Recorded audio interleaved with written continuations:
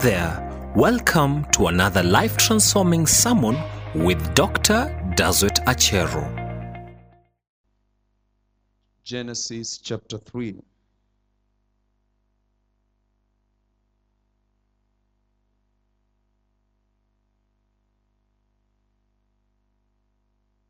From verse 1. That one you should be able to get it.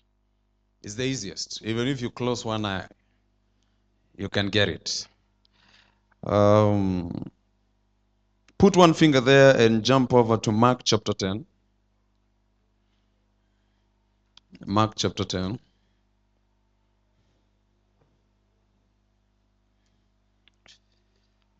From verse 29.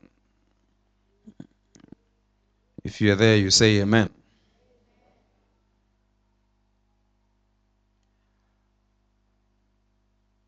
So let's begin by reading Genesis chapter 3 verse 1, and then we'll jump over to Mark. Genesis chapter 3 rather, from verse 1, the Bible says, "Now the serpent was more crafty than any other beast of the field that the Lord had made. He said to the woman, 'Did God actually say, you shall not eat of any tree in the garden?' And the woman said to the serpent, 'We may eat of the fruit of the tree in the garden, but God said, you shall not eat of the fruit of the tree that is in the midst of the garden, neither shall you touch it, lest you die.' But the serpent said to the woman, 'You will not surely die, for God knows that when you eat of it, your eyes will be opened, and you will be like God, knowing good and evil.'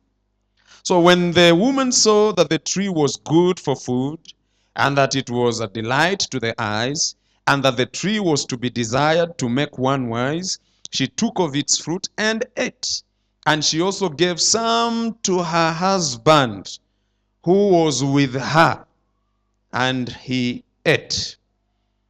I had to emphasize there, because some men think that Eve was alone. She was not alone. The man was also there, quiet. In fact, we should blame the man more. Let me not go there. Men are really looking at me. Say, "Pastor, spare us." Mark chapter 10. Mark chapter 10. Mark chapter 10. I believe you're there already. Mark chapter 10. We are reading from verse 29. Mark chapter 10 from verse 29. Are you there? Now the Bible says, "Jesus said, 'Truly I say to you, there is no one who has left house or brothers or sisters or mother or father or children or lands for my sake and for the gospel, who will not receive 100-fold now in this time, houses, brothers and sisters and mothers and children and lands, with persecutions, and in the age to come eternal life.'"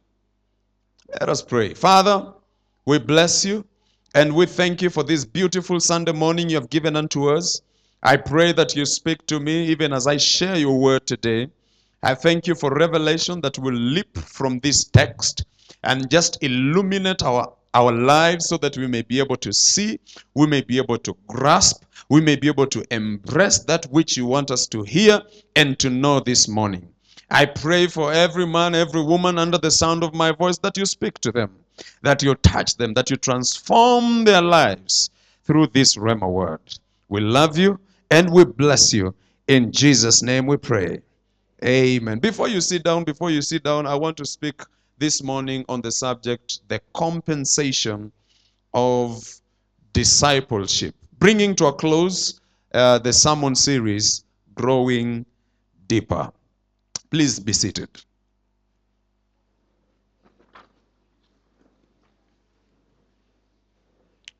We began this fantastic series 3 weeks ago by looking at the call of a disciple, and I endeavored with all my heart, as God enabled me, to be able to show you that as a Christian, you have been called to be a disciple of Jesus Christ. And I showed you who a disciple is and what is expected of every disciple of Jesus Christ, that you're supposed to be a learner, you're supposed to be a student, and you're supposed to follow Christ. We also looked at the characteristics of a disciple. If you're going to be a disciple of Jesus Christ, what are some of the things that are supposed to ooze out of your life? And then last Sunday, we looked at the cost of discipleship, and we saw we discovered rather that discipleship is going to cost you. It's going to cost you time, it's going to cost you money, it's going to cost your relationships, it's going to cost everything, even your own life. Because Jesus said that if you cannot love me more than this, more than brothers and sisters and land and wealth, then you cannot be my disciple. And it was a very, very unique service because God called us as a church to come to a place where we are willing to pay the price of following Jesus Christ. And today, by the grace of God, I just want to conclude this series by showing you that all is not lost, that there is compensation for every man, every woman that will decide to be a disciple of Jesus Christ. There are fringe benefits that you can be able to enjoy when you wholeheartedly decide that you're going to follow Jesus Christ. Can I tell you that God is a very good God? That the God that we serve, He's a good God. He is just. God cannot demand anything from us without attaching a promise to it. When God demands your time, when God demands your affection, when God demands your love, there is a promise that He attaches to the demand. And so when you do what God does, even though it looks like it is difficult, even though it looks like it is so hard, but when you decide to obey God, then at the end of the day, you will realize that there are blessings that are attached to our obedience. Can somebody say amen? It is true, discipleship is demanding. Discipleship has demands, but I want you to understand that there is also compensation at the end of the day. That means God will not just ask you to forsake all to follow Him, and then you end up with nothing. In this service, I will endeavor to show you and just to open your eyes so that you may be able to realize that even though you are losing, but actually in the real sense, you are gaining. Can somebody say amen?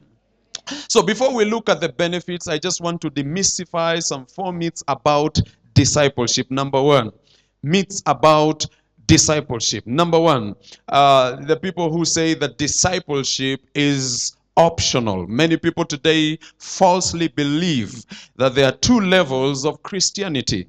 One is the basic Christianity. This means that once you are saved or once you're born again, that's the end of the story. Once saved, always saved.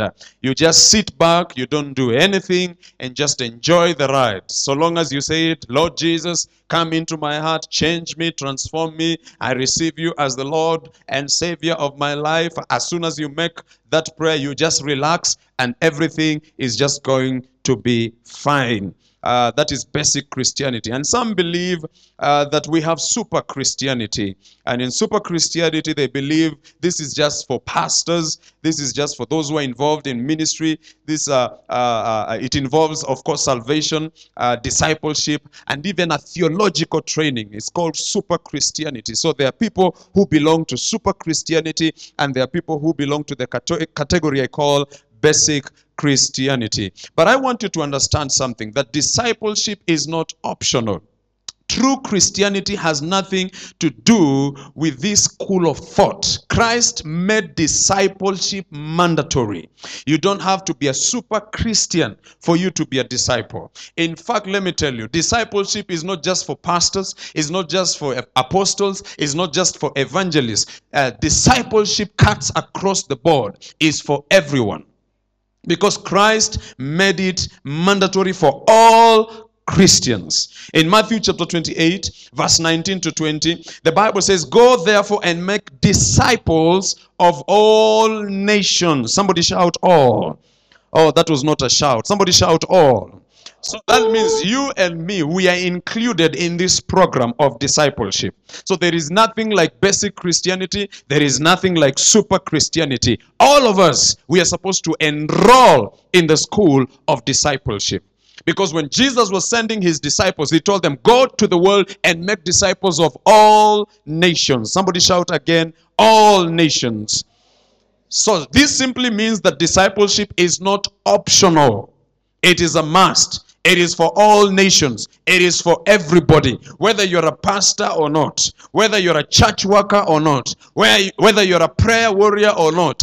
Discipleship is for everyone. Number 2 myth that I want to demystify is discipleship only involves learning. Some people believe that discipleship is just for your head and not for your life. They believe it is not practical for you to be a disciple of Jesus Christ. But Jesus, in the same portion of scripture that we have read in Matthew chapter 28, he said, after you make them disciples, you need to teach them. In verse 20, teaching them to observe. Somebody shout observe. To observe all things that I have commanded you. That means they should not just learn, but they should come to a place where they obey my instructions. They obey my commands. And so that means discipleship is not just limited to learning. Discipleship is not limited to accumulation of information. You need to take another step where you're able to practice everything that we have learned. And I want to challenge you, since the day we started this series, I want to challenge you to put into practice everything that we have learned so far as discipleship is concerned. So discipleship has 2 parts. There is the learning part, but you don't stop there. You have to move to another stage and you start obeying everything that you have learn. Can somebody shout amen? Number 3 myth that I want to demystify about discipleship. Some people say that you do not need to do anything to be a disciple of Jesus Christ. It will just happen. You don't have to put any effort in it. You don't even have to work towards it. You don't have to do anything. It will just happen. It is like magic. It will just happen. But you need to understand that authentic discipleship requires diligence. There is some effort that is required for you to be a disciple of Jesus Christ. You will not just stay there, do nothing, and become a disciple of Jesus Christ. You will not just cross your hands, cross your legs, and if you have your spectacles, you drop them at the edge of your nose, and you believe that you become a disciple of Jesus Christ. It will never happen. Tell your neighbor, it will never happen. This is not magic. This is not abracadabra. You have to do something. Abracadabra, rather. You have to do something for you to become a disciple of Jesus Christ. Touch your neighbor, tell them, do something. You have to do something. You have to sacrifice your time. You have to sacrifice your talents. You have to sacrifice your own passions. You have to sacrifice your own emotions for you to come to a place where you carry your cross and become a disciple of Jesus Christ. Philippians chapter 2 and verse 12, the Bible says, work out your own salvation with fear and trembling. The pastor will not work out your salvation. Your brother will not work out your salvation. The Bible says, work out your own salvation with fear and trembling. It is you to deal with that pride in your life. Oh, you're so quiet. It is you to deal with that nasty, rotten attitude in your life. It is you to deal with that lying spirit in your life. Do I have people in this house this morning? Nobody will do it for you. You have to take charge of your spiritual life and begin to rearrange things so that you can become a true disciple of Jesus Christ. The last myth that I want to demystify, this is how it goes, that the cost of discipleship outweighs the benefits of discipleship. Some people subscribe to this thought, saying that the cost of discipleship, the demands of discipleship, outweigh the benefits of discipleship. And so they say you can't meet the demands of discipleship. You cannot pay the price. You cannot embrace the cost because it is just too much. Some people even believe it's for super Christians, superhumans, spiritual Spider-Men and Spider-Women. Did you watch those movies? People who climb the wall with nothing. So some people believe that discipleship, truly speaking, is not for normal Christians. It's people who are considered super Christians. In fact, I believe last Sunday, for those who are here, as I was reading those scriptures, you were saying, my goodness, are we able to attain that level? But I came to tell you, we can attain that level. If Jesus was able to attain that level, you and I, we can attain that level in the name of Jesus. Yes, you can deny yourself. Yes, you can learn to hate. Somebody shout hate. Yes, you can carry your own cross. Yeah. I'm not getting my yes. Yes, you can esteem Christ above the riches and the wealth of this world. Because if Jesus did it, you can also do it. Can somebody shout amen? In Matthew chapter 11 and verse 30, the Bible says, for his yoke is easy and his burden is light. So that means when you take the yoke of Christ upon you, that yoke is easy. You can be able to carry it. You can be able to walk with it. You can be able to live with it. When you take on the burden of Jesus Christ, it is not so heavy that it will crush you. It is not so heavy that it will destroy your life. You can be able to carry that burden. In fact, as you're carrying it, you will enjoy carrying the burden of Jesus Christ. I rather carry the burden of Jesus Christ than carry the burden of the devil. Do I have people in this house? I rather carry the burden of Jesus Christ than carry the burden of sicknesses. I rather carry the burden of Jesus Christ, the burden of joy, the burden of peace, the burden of love, than carry the burden of hatred, the burden of envy, the burden of jealousy. I rather carry the burden of Jesus Christ, because the burden of Jesus Christ is light. His yoke is easy. He says, my yoke is easy and my burden is light. Hey! That means when you're in Christ, even if you're paying the price of discipleship, there is joy in it. There is peace in it. There is happiness in it.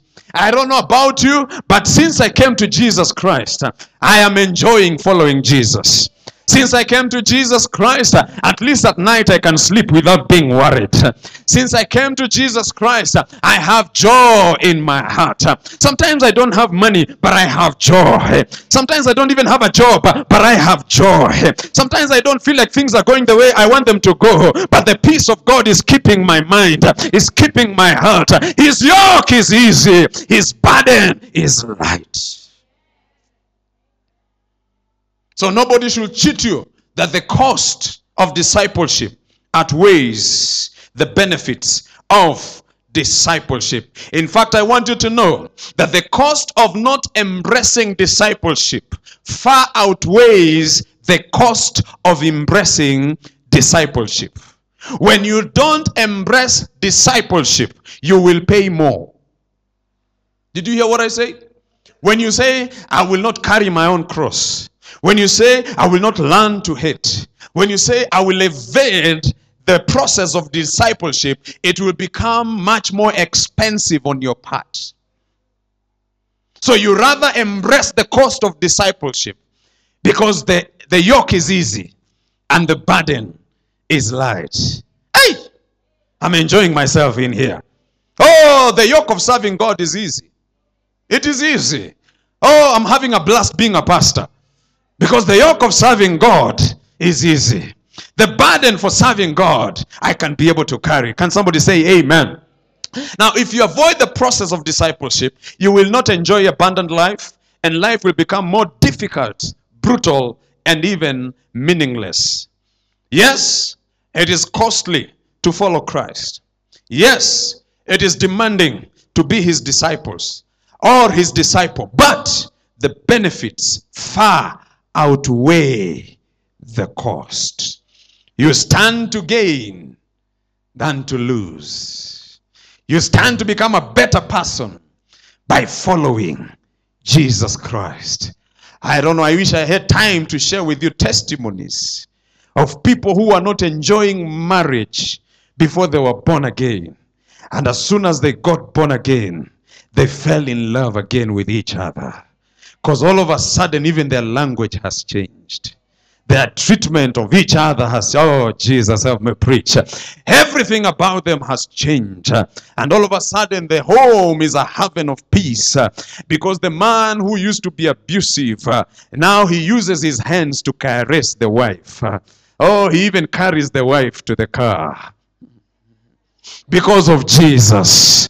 His burden is light and his yoke is easy.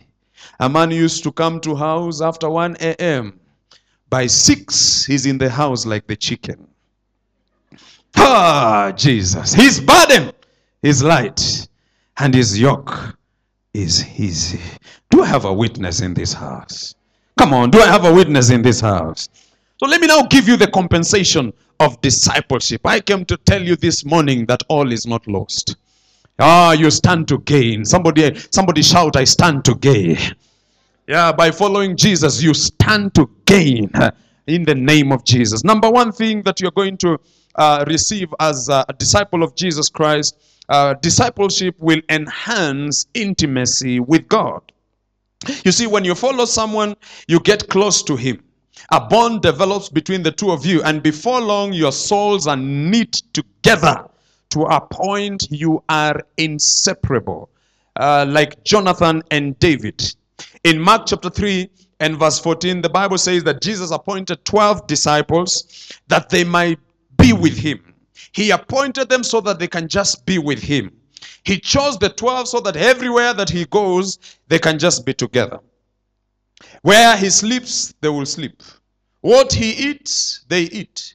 Everywhere he went, he just wanted to be with the disciples. So before he even sent them out, the first thing that we are seeing Jesus doing after appointing the 12 disciples, he just wanted them to hang around him, to watch him as he watches them, to speak to them, to talk to them, to interact with them. So discipleship provided a platform for the disciples of Jesus to work on their intimacy with him. Are you getting what I'm saying? And that's why you realize that everybody was following Jesus. But because he didn't choose them as the disciples, when he went to a lonely place, he went with the 12. Because they were close to him. So discipleship will always help you to be intimate with God, to be closer to God, to be one with God. I want you to understand that God wants to be so close to you. He doesn't want anything to come in between you and him. And that's why he has suggested the process of discipleship to us, so that by us being disciples, true disciples of Jesus Christ, we can move closer to him. And you will realize even among the 12, there were 3 who were more closer to Jesus than others. One was John.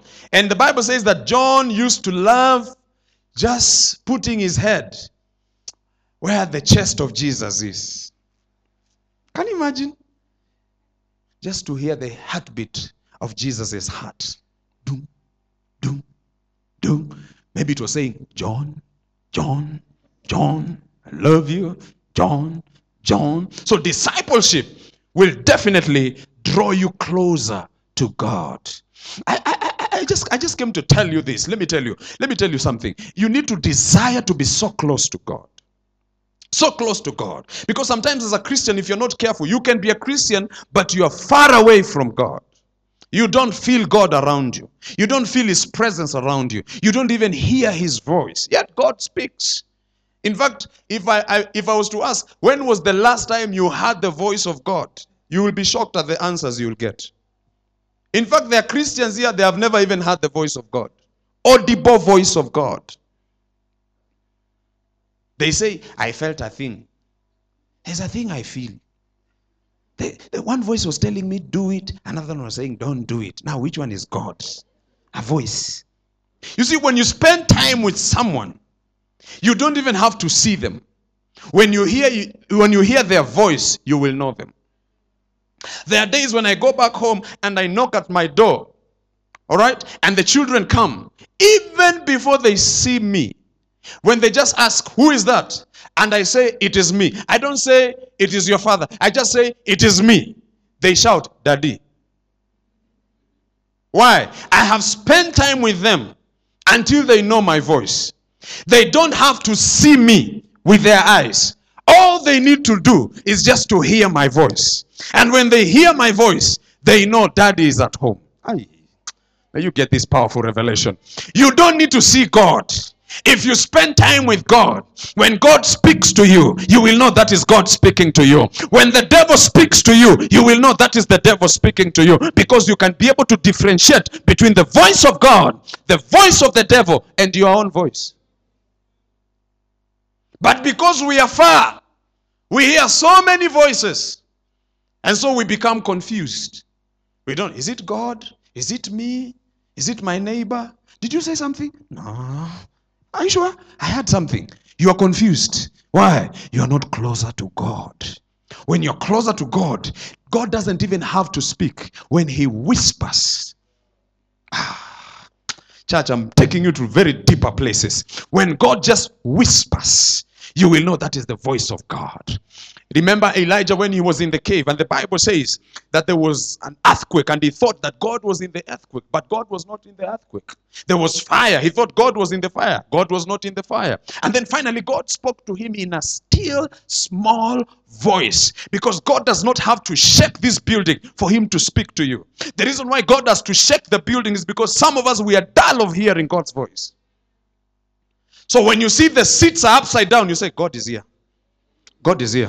I feel him. God is here. But God doesn't have to move like that. He wants you to be so close to him that when he even whispers in your ear, you will know God is speaking to me. Oh, Jesus, help me preach in this house. God doesn't have to shake the foundations of this building and speak in a loud voice and say, Sister so-and-so, brother so-and-so, thus saith the Lord. Hey, God, what are you saying? Hey, God. He doesn't have to speak like that. When you're closer to God, you will hear God. In fact, sometimes you don't even have to hear his voice. When your ear is so close to his heart and the heart of God is pumping, you will know what God is saying through the language of his heart. Because out of the abundance of the heart, the mouth speaks. So before he speaks, you can be able to interpret the rhythms of his heart.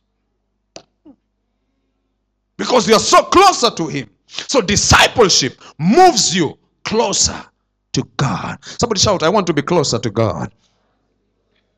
Shout again, I want to be closer to God.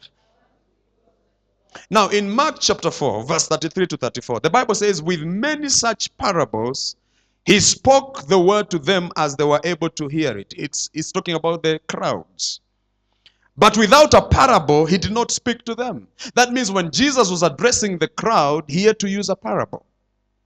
But that scripture continues to say, and when they were alone, who are these? The disciples, together with who?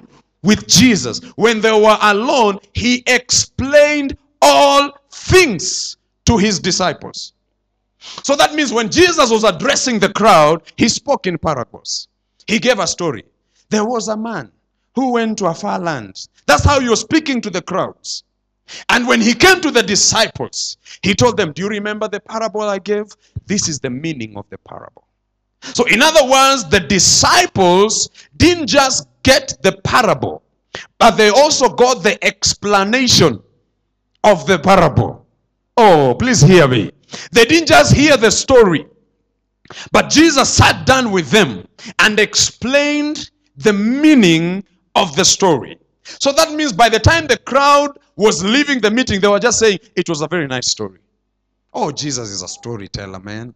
That man can paint a picture with words. Did you hear that story? Which one? That one. So they just talk about the stories. But the disciples were getting double portion. The story and the meaning behind the story. So who was better off? Come on, shout to me. Who was better off? The disciples. Why? Because they were closer to Jesus Christ.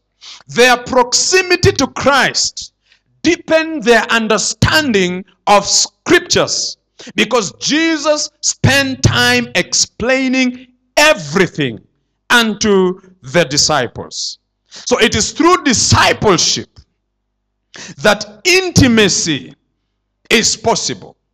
It is through discipleship that a deeper understanding of God and the scriptures is possible. I want to be a disciple of Jesus Christ. I want to be so close to Jesus Christ that even when he wants to do something, he will whisper in my ear. Oh, somebody say amen. When God wants even to choose a president, he will whisper in my ear. My goodness. If I say this on TV, all the politicians will come to see me. If I tell them I know who is going to be the next president of this country because God has spoken to me, all of a sudden I'll become a celebrity. Pictures all over. Chwa, chwa, chwa. But I came to tell you it is possible. Because when you look at the Old Testament, when God wanted to anoint a king, he sent a prophet. And he spoke to the prophet. And the king didn't look like a king. When David was being appointed, he didn't even look like a king. But God had already said it. May we move closer to God so that we may chart a way for this country. Can somebody shout a better amen in this house? Intimacy is only possible through discipleship. So it is discipleship that precipitates intimacy, which propels Christ's disciples into a realm of revelation knowledge and deep understanding of the word. Number two, another blessing, our compensation of discipleship, number two, is it helps us to adjust our priorities. When you become a disciple of Jesus Christ, your priorities will be readjusted. All right? To be a disciple of our Lord, it demands that he becomes the most, somebody shout the most. He becomes the most important person in our lives. Our union with him must have precedence over the world, over wealth, over self, and all human relationships. In Genesis chapter 3, scripture that we have read, after God created Adam and Eve, between chapter 2 and chapter 3, God was their priority. God was the most important person in their lives. And we are seeing that until when the serpent came and started engaging Eve in a conversation. The Bible says that Satan said this to Eve. Has God indeed said, in fact, she was introducing doubt in her heart. Has God indeed said that you shall not eat of the tree of the garden? And the woman said, we may eat the fruit of the trees of life. Sorry, the trees of the garden. But the fruit of the tree in the midst of the garden, God said, we should not eat, neither should we touch it. So up to that point, we are seeing that God was a priority. The word that God spoke was still having a very, very powerful effect on their lives. Yes, the devil was suggesting something that was contrary to what God was saying or what God told them, but they stuck their ground. And they are saying, this is what God said. Even though you're introducing doubt in my heart, but this is what God said. So as far as we are concerned, we are going to obey God. But you see, you need to understand something about Satan. Satan doesn't give up easily. Even if you say no to him today, he will come back. And so the devil decided to take the conversation to another level. Somebody say another level. This is what the devil said. And then the devil said, and he persisted, and he said, but you know, if you eat, you shall not die.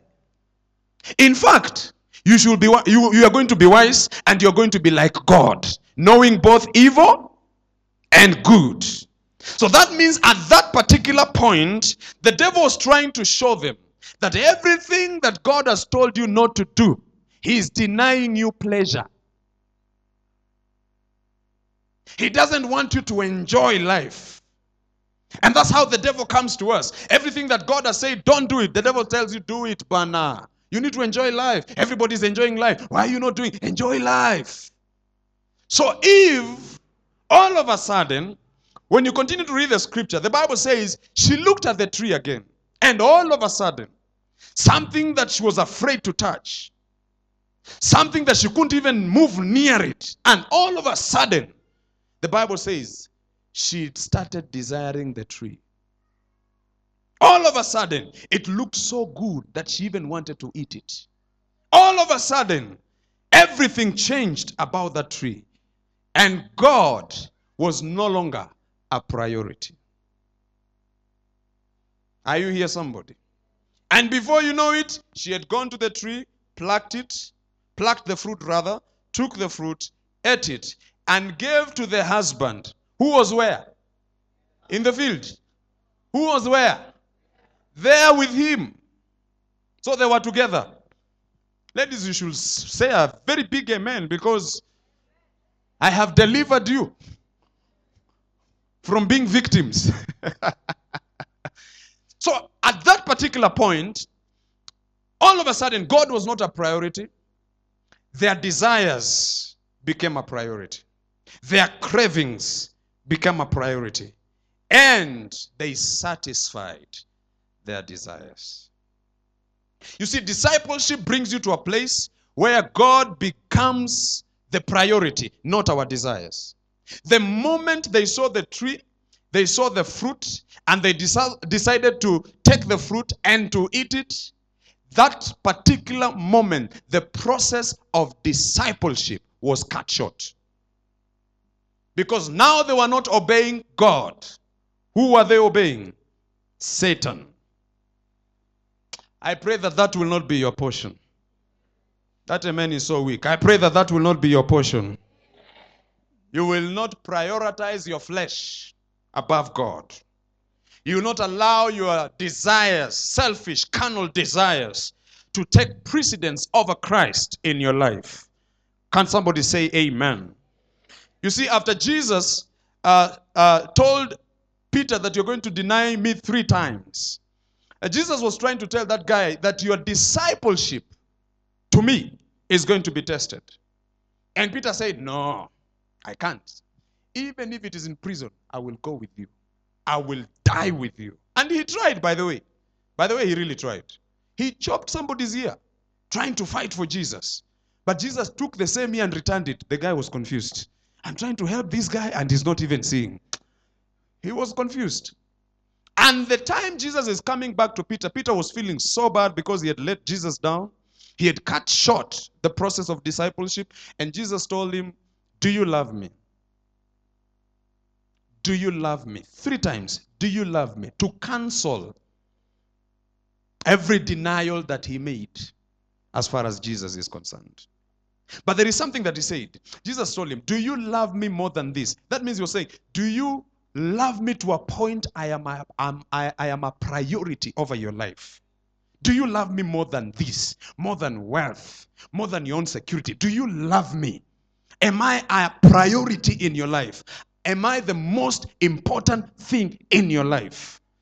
And of course, Peter said, yes, I love you. I pray that that will be your answer too. That Jesus will become a priority in your life. Can somebody say amen? So that means when we go through the process of discipleship, it will help us to start readjusting our priorities. God takes his place in our lives. Are you getting what I'm saying? Because there are people, the way we are raised, we never even went to church. We don't even know how to pray. Nothing. Even food, you're trying to learn how to pray for food. Because you never knew.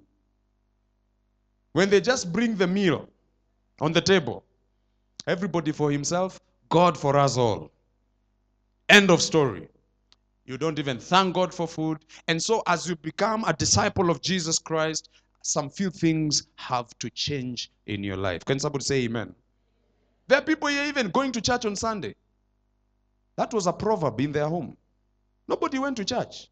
Sunday is a day of thorough cleaning. Am I saying the truth? Yeah, thorough cleaning. And some people even nursing hangovers. That was what they are doing on Sunday. All right? But now that you are born again and you're a Christian, discipleship will help you to be able to adjust your priorities. Now Sunday you wake up and you come to church to worship God. And when you miss coming to church, you feel very bad because you have become a disciple of Jesus Christ. Come on, somebody. Do I have believers in this house? Now serving God has become a priority. The time you used to spend wasting on serving the devil, you don't serve the devil anymore. Now you're serving God. You enjoy dancing in church. You enjoy praising God in church. But there were days you were enjoying dancing in discos. By the way, in discos, as you dance, the devil comes and sits on you as you're dancing.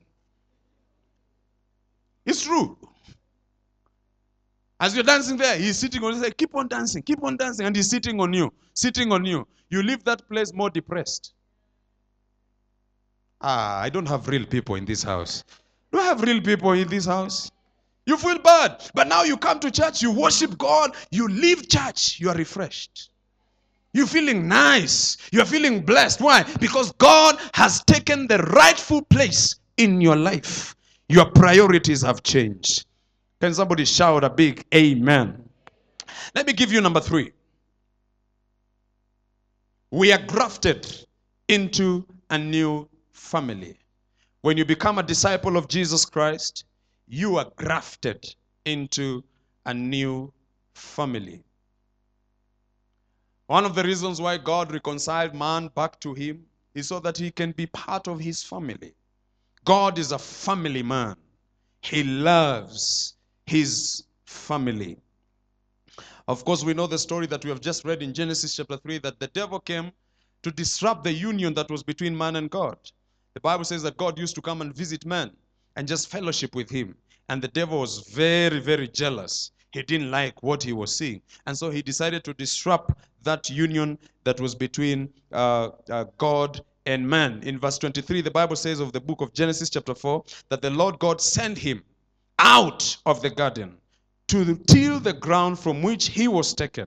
So he drove out the man and he placed cherubims at the east of the garden. I was just reading this scripture and I really felt for Adam. I mean, he was in a place where he was enjoying comfort. He was enjoying provision. He was enjoying love. I mean, he was in a family setup. And all of a sudden, God is telling him, get out and go. It must have been very painful for him. Do you know that family is very important? Everyone here, we want to belong somewhere. Everyone here, we want to have somebody we can call father, mother, brothers, sisters. You want to know that you're loved. You want to know that you belong to a unit called family. So Adam was chased out of the garden. And so God could not visit him. He could not feel the presence of God. He could not feel the love of God. He was disconnected from God. But thanks be to God for Jesus Christ, because Jesus came to reconcile man back to God. Can I tell you that we are back? Somebody shout, I'm back. Shout again, I'm back. And that means when you're born again, you're now part of the family of Jesus Christ. So Jesus reconciled us back to God. Now that we are back, nothing, somebody shout nothing. And let me dare say, no one should be able to separate you from this family of God.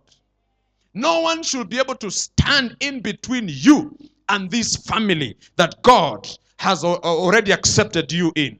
In Mark chapter 10, verse 29 to 30, he says, assuredly I say to you, there is no one who has left brothers or sisters or father or mother or wife or children or land for my sake and the gospels, who shall not receive 100-fold. Somebody shout 100-fold. Now what? Brothers and sisters and mothers and even children. That means when you forsake all for the sake of Jesus Christ, you will gain all.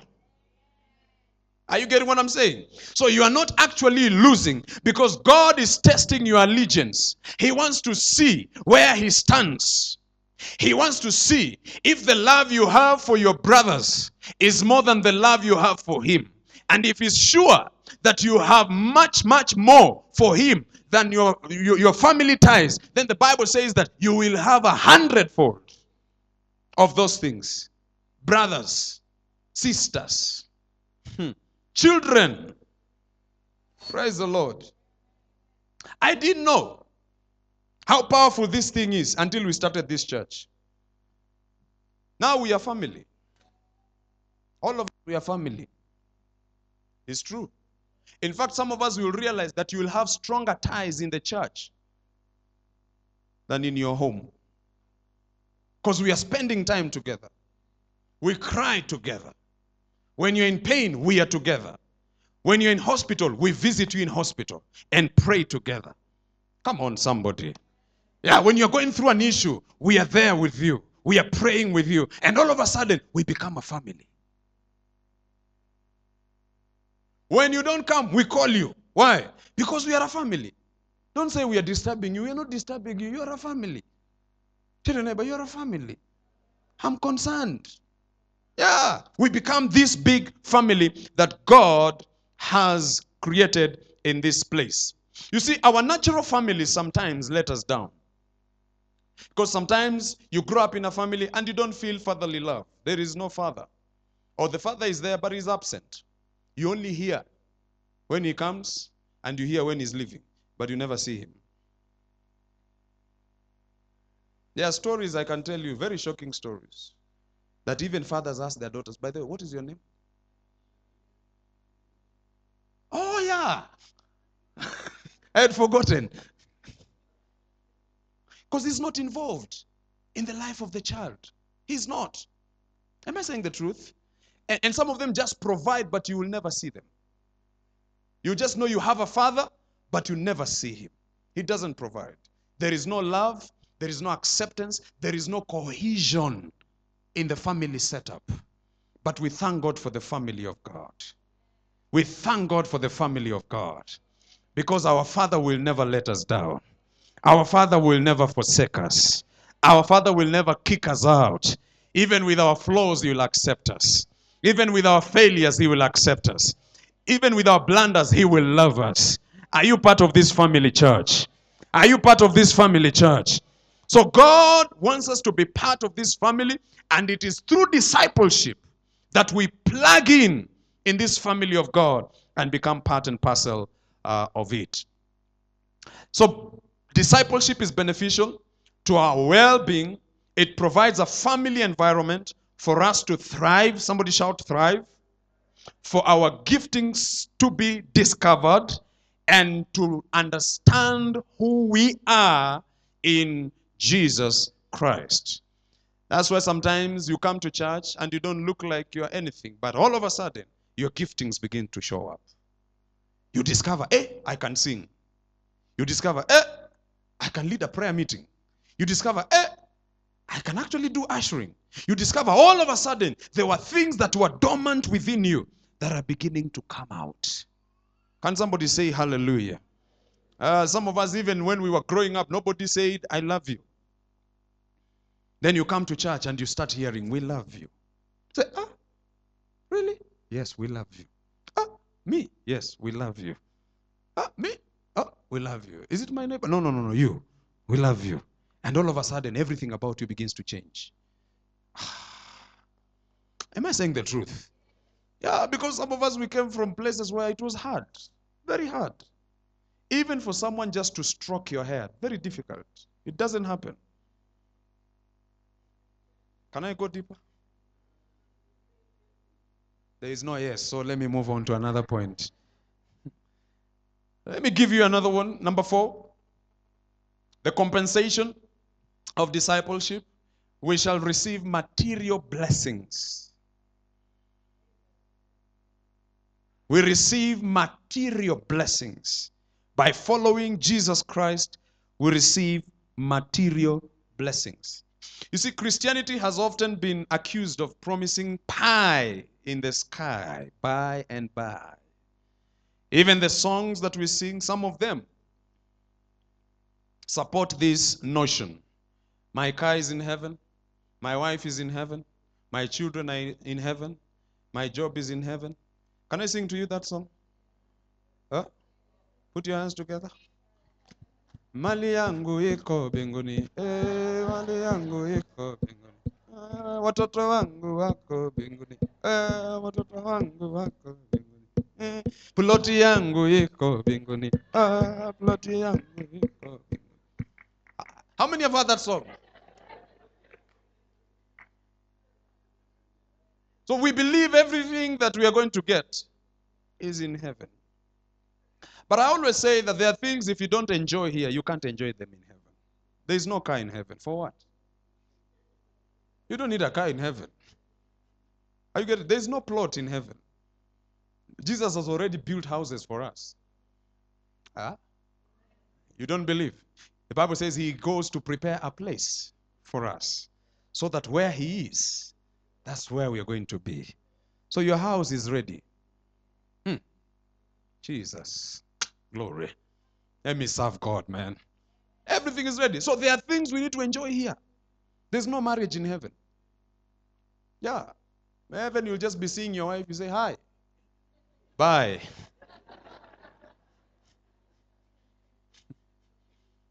Marriage happens here.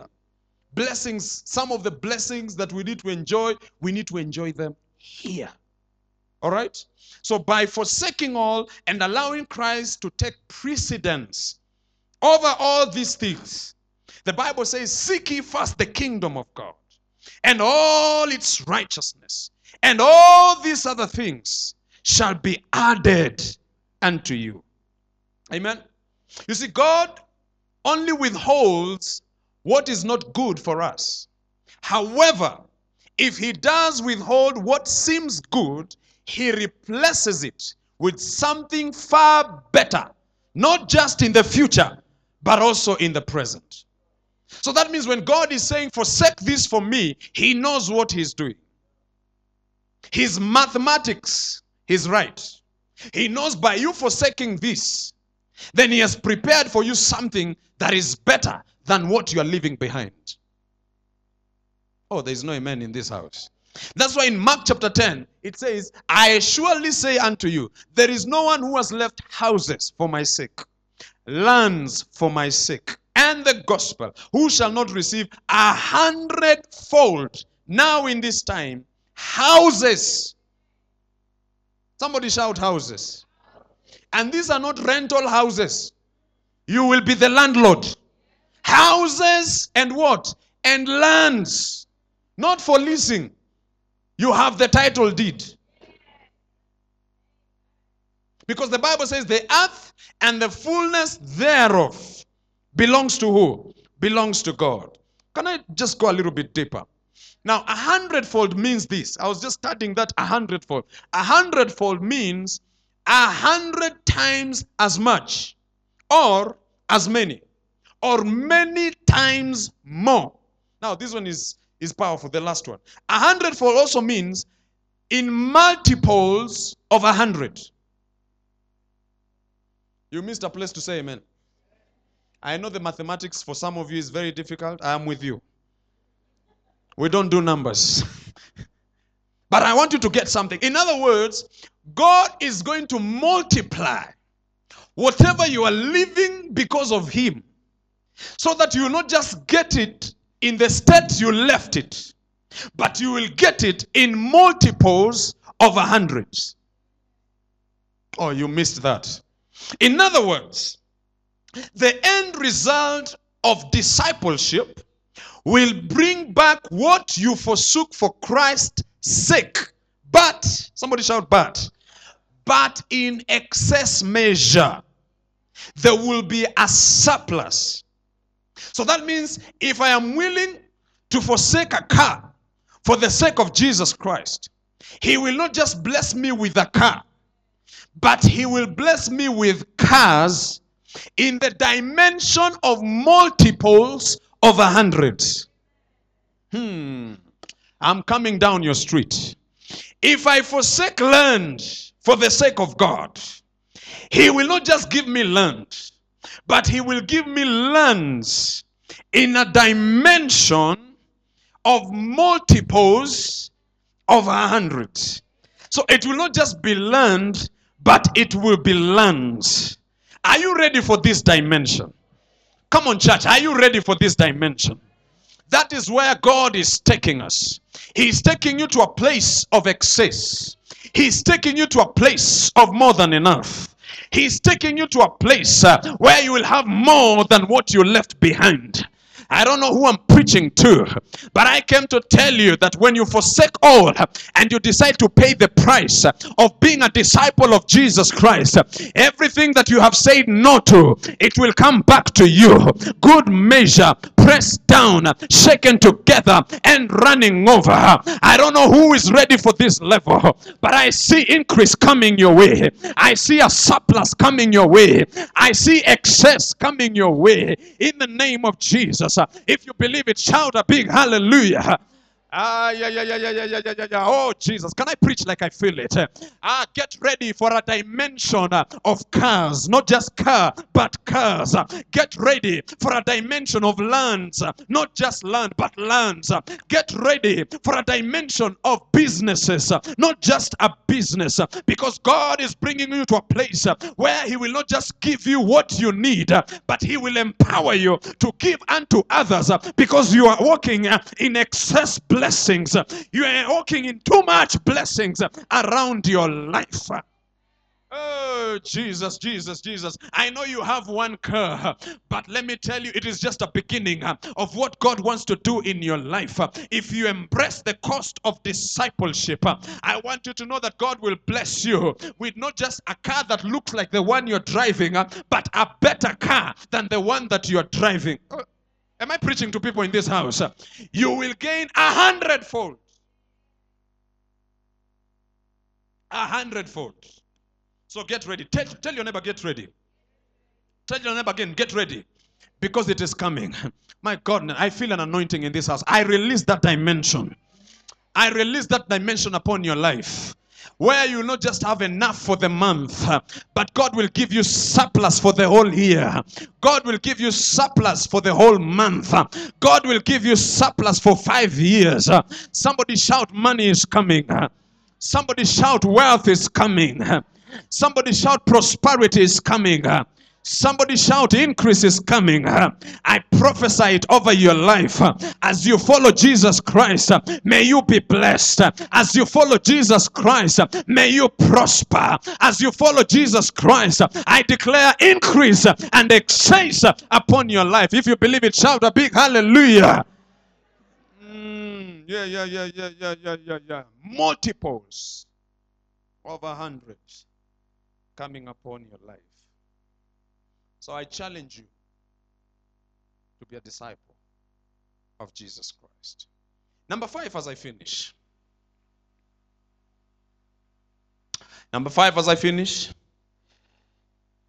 The compensation of being a disciple is you're assured of eternal life.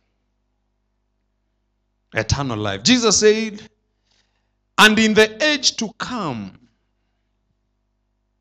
there is an age that is coming. There is life after death. In the age to come, when everything else has passed away, when the world is over, in the age to come, Jesus said, if you're my disciple, you will receive eternal life. I came to tell you that we are not just blowing hot air here. We are not just wasting time here. I want you to know that by following Jesus Christ, we know that there is life after death. And after everything else is said and done, and the world has been wrapped together, and everything has come to an end, we will stand before God. And God will say, because you are my disciple, enter into eternal rest. Enter into my heaven. A place where there is peace. A place where there is no pain. There is no disease. There is no sickness. There is no Al-Shabaab. There is no demolition of property. A place where we shall be with God. The only thing we will do is to worship God and to love God and just being in His presence. Oh, I hope I will see you there, because I'm planning to go there. When you're a disciple of Jesus Christ, this is the hope that you should have, that in eternity future you will spend time with God forever and ever and ever and ever and ever. It can't even come to an end. You will be forever in the presence of God. But if you shun the cost of discipleship, and say, I will not follow Christ. The Bible says that some people will stand before Jesus and say, Jesus, I even attended a sermon series by Pastor D. He was doing discipleship. I was there. Then Jesus will say, by the way, did you practice what he said? No. But I can give you all the points, Jesus. The Bible says some people will stand before Jesus and they will say, Master, we did things in your name. We did this in your name. We prayed in your name. But he will say, depart from me because I don't know you. He will tell them, as far as discipleship is concerned, you are not in the list. The last time I checked, your name was not there. You were not recruited in the army of disciples or discipleship. And so he will say, depart from me, ye workers of iniquity. And you will end up in a place called hell. Nobody should lie to you that there is no hell. There is hell. And there is fire burning.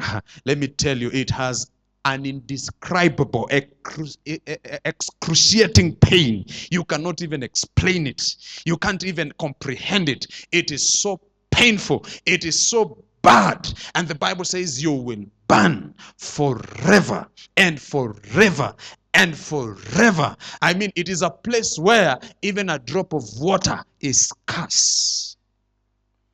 Bible says that when the rich man was in this place, he even pleaded with Father Abraham, please, I don't even want a glass of water. I just want a drop because my tongue is on fire. It is a place where even a drop of water is scarce. I don't want you to go there. I don't want you to go there. I want you to be with God in heaven. In heaven there is water, Bana. Oh, the Bible says there is a stream there is a river whose streams makes glad the city of our God. There is refreshment in heaven. There is peace in heaven. There is love in heaven. There is comfort in heaven. When we are true disciples of Jesus Christ, we are assured of eternal life. Please don't be left behind. Nobody should cheat you. Tomorrow has been promised to no one. The Bible says Jesus will come like a thief. In the twinkling of an eye, everything will change, and all of us will stand before God. I don't know where you will go. Can you imagine? Right now you're before God, and God is asking you, what reason do you have for me to let you into my heaven? And some people will fumble. Some people will stumble.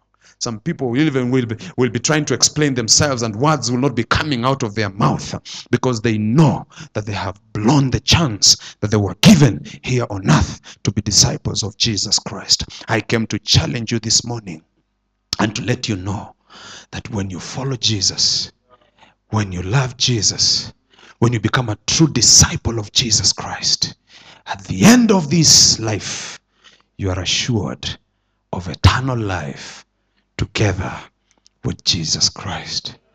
I hope I'll see you there. Are you going to be there? I hope I'll see you there. We shall be meeting on the streets of gold, and I'll be telling you, I thank God you made that decision. Oh, I'll be visiting your house. Maybe you'll be my neighbor. Oh, we'll be beating stories. I say, you remember when we were on earth, we were serving God. Oh, I wish I will see. I hope I will see you there. Will I see you there? Come on, somebody. Will I see you there in heaven, bowing before God and worshiping? Will I see you there? Please don't be left behind. There is a benefit of becoming a true disciple of Jesus Christ. Let's stand to our feet.